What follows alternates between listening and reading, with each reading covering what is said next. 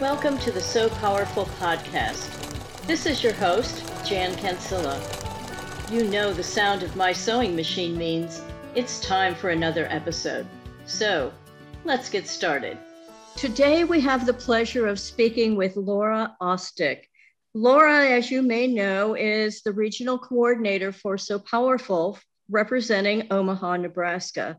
But that's not the only hat that Laura wears. She has volunteered to serve on the chapter development committee, and we'll chat about that in a moment.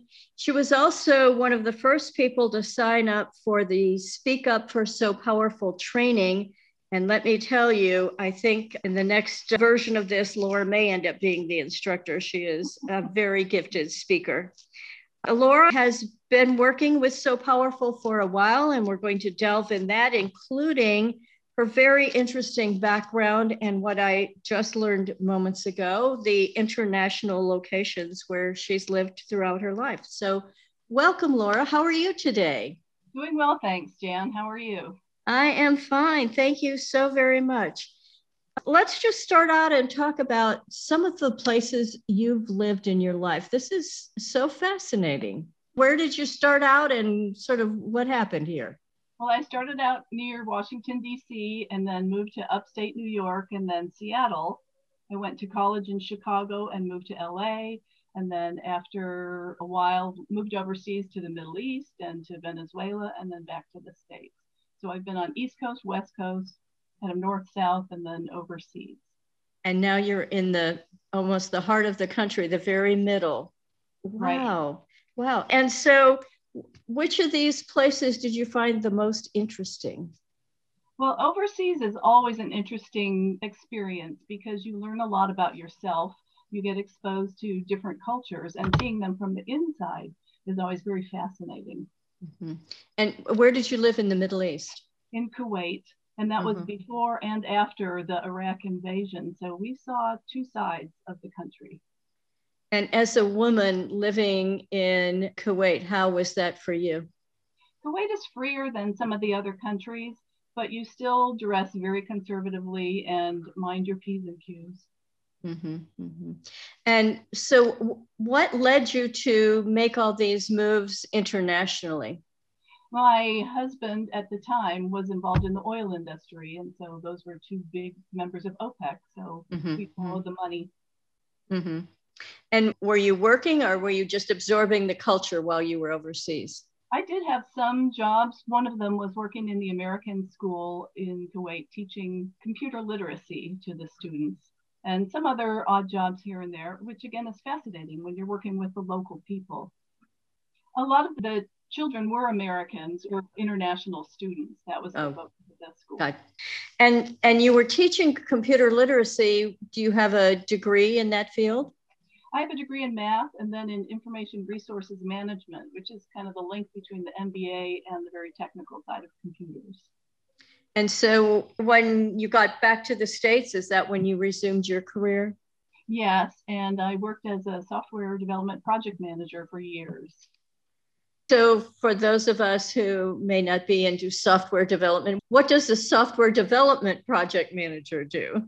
Mostly tell people when they need to have things done, kind of get people organized to all move in the same direction toward a similar goal. So what are some of the examples of some kind of projects that you managed? Well, we had a software package that handled the customer support and billing software for your cable company or your internet company. And so we would upgrade that as more features became available in those industries. And it's always interesting when you're trying to upgrade something that's already in place, you have to do a lot of regression testing to make sure you didn't break something that was already working.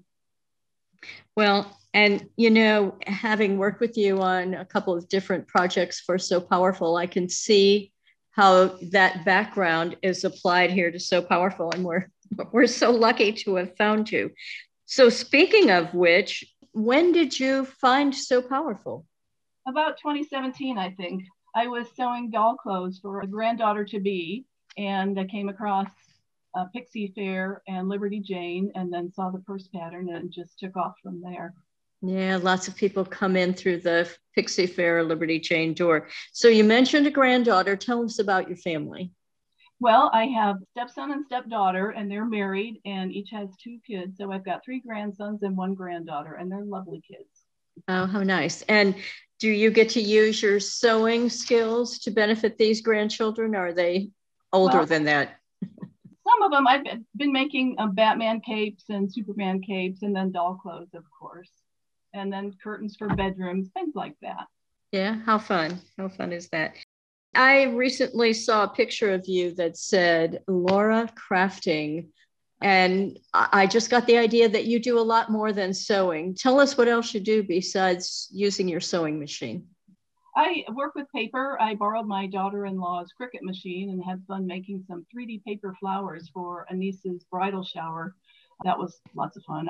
Whatever catches my eye, I try. I do stained glass and things like that. Oh, wow. I always wanted to try stained glass, but have never really done it. So you found Sew Powerful back in 2017. And what was it about Sew Powerful that resonated with you when you first heard about it? The opportunity to help the girls get a better education. Mm-hmm. Mm-hmm. Well, you have an advanced degree. I presume education is important to you. It is. And, I think girls get the short end of the stick with the whole period management thing. And we've had it very easy in the Western world. And anything we can do to make other girls' lives easier in those lines, I think is important. So did you start making purses right away, or did you think about it for a while? Nope, right away. Right in, you were hooked. So I always have to ask my guests, are you on team strap or team webbing?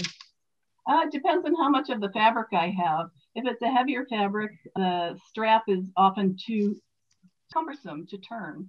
But I just ordered 11 bolts of webbing, so that's going to be the next.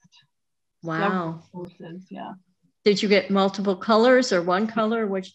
Multiple colors, yeah. Multiple colors. Isn't that fun? So now I get to go find fabric that goes with all these.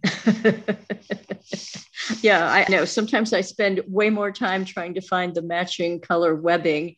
I bought this fabric. Well, I hadn't bought it. It was in my cart at Joann's, and it was this shade of purple that I loved. And I was determined to find a strap that would go with it. And I must have spent 20 minutes in the webbing aisle holding all these different color webbings up there. And I think I picked black because I didn't like the purples that they had. Why don't we take a quick break? And when we come back, let's talk a little bit more about your involvement with Sew Powerful. So listeners, please stay tuned. Have you gotten the second edition of the We Are Sew Powerful book? This updated version of the original bestseller, 4.9 out of 5 stars, by the way, is again authored by Sew Powerful co-founders Jason and Cinnamon Miles. It is available on Amazon in paperback or for your Kindle reader. This latest edition is packed full of moving stories about how Sew Powerful came to be, the volunteers who make it happen, and the way this small movement has grown into a global mission to break the cycle of poverty through education and the dignity of work. And don't forget, when you place your order, if you use smile.amazon.com and designate Sew Powerful as your preferred charity, Amazon will donate a portion of your purchase right back to Sew Powerful. And now back to our podcast. Welcome back. We have been speaking with Laura Ostick, who is the regional coordinator from Omaha, Nebraska, who's been sharing some really interesting background information with us. And there was one thing that I meant to ask you before the break, and I didn't. And this is so fascinating. I'm just going to give a little background here. This past Christmas 2020, all the regional coordinators were on a Zoom call, and we were all sharing how Christmas 2020 was going to be different than most others because of COVID. And we were saying things like, well, we can't visit family, or, my selection at the grocery store is very limited, or whatever. And then we get to Laura, and Laura says, I'm not going to be able to participate in the Rose Parade in Pasadena, California. We're all like, what? Tell us about what you do or have been doing for the Rose Parade and how you got involved in all of that, Laura. Well, close to 30 years ago, I worked for a company that sponsored a float. And so they would give us time during that last week in December to work on the floats. And I liked it so much, I just kept Now, is this when you lived in LA? Yeah. Oh, okay. All right. Okay. So keep going. I'm sorry to interrupt. So I just keep going back. I kept in touch with the right people, and I've been working with two particular crew chiefs for several years now. And so whatever float they're assigned to, I follow along with them. And what is it that you do when you work on a float? Mostly put the final touches on the decorations.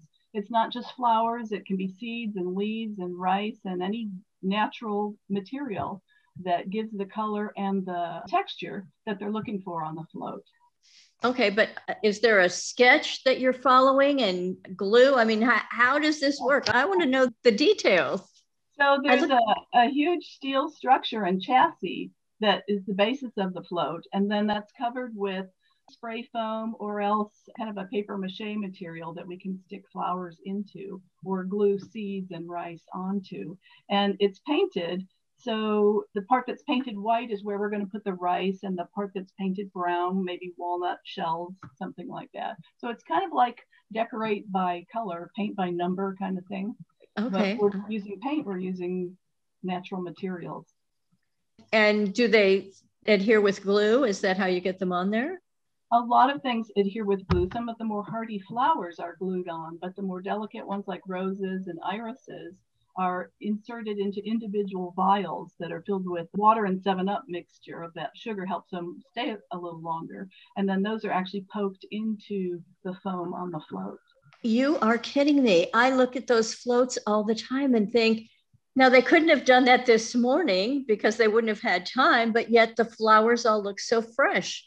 You have revealed a big secret here. So, wow, that is incredible. And so do you plan to continue to do that once travel restrictions are opened up? Absolutely. Oh my gosh. So have any of the floats you've worked on won any of the prizes? Yeah, most of them have. We did Trader Joe's for many years, and those always won a prize because they're very extraordinary designs. But the last few years, it's been City of Hope, which deals with cancer patients. And those are really special because a lot of the people that have been involved with their recovery at City of Hope come to do some decorating. So that's pretty neat to meet them, interface with them. But I think my favorite was the Tuskegee Airmen float, because these gentlemen who flew in World War II are in their 80s and 90s, and they were there every day just to watch our progress and to greet the people. And they're just such accomplished gentlemen. It was a pleasure to meet them. And then did they ride on the float during the parade? They did. Oh, how nice. And have you ridden on a float? No, you really have to work for the company that sponsors the float and have a special in for that. I have more fun sitting in the grandstands on New Year's Day watching all the floats. I think you get a better view of everything. And so I presume you have a very critical eye when you're looking at the float that those of us who just watch on TV don't have. It's hard to be critical because they're all so beautiful. Yeah, well, how nice. Okay, well, let's pivot a little bit and let's get back to So Powerful.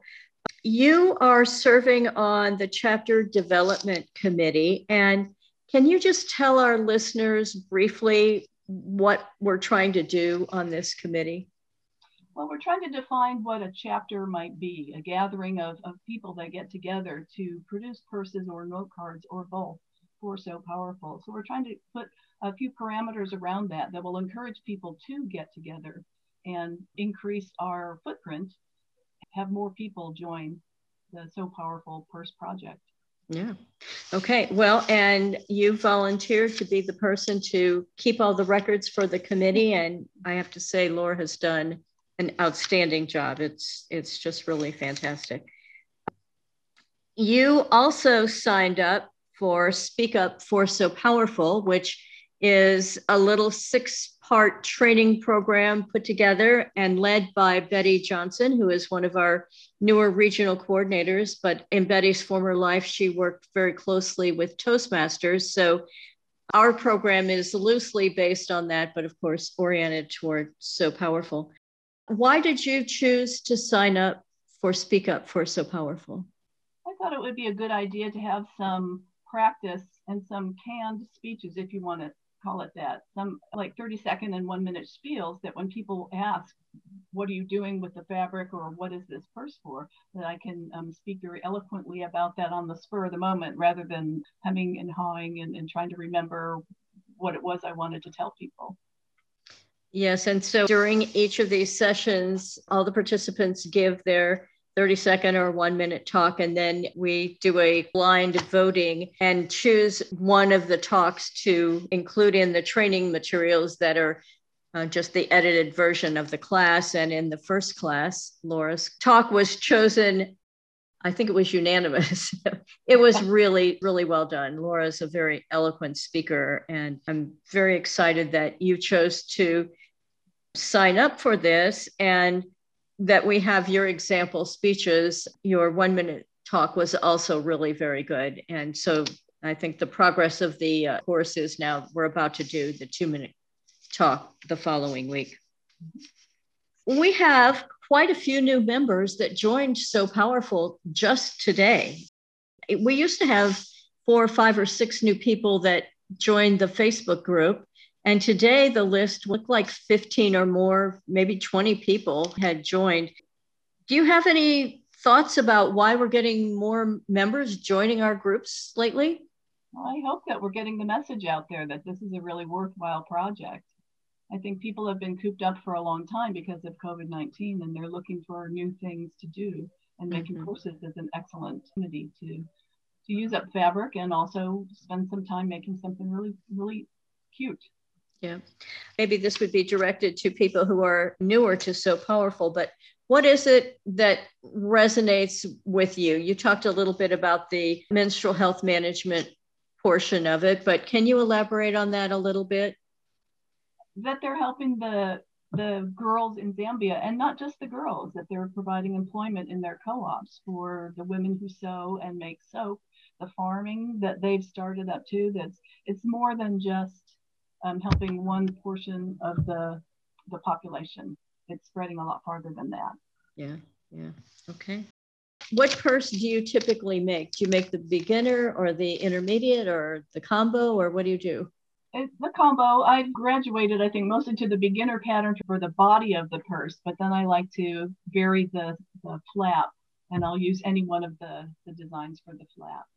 Mm-hmm. And do you have a go-to embellishment, or what do you like to do, Laura? Well, I have a whole stack of buttons that I've been given or found, and so there's usually a button, if not ribbons and other things like that. Okay, all right.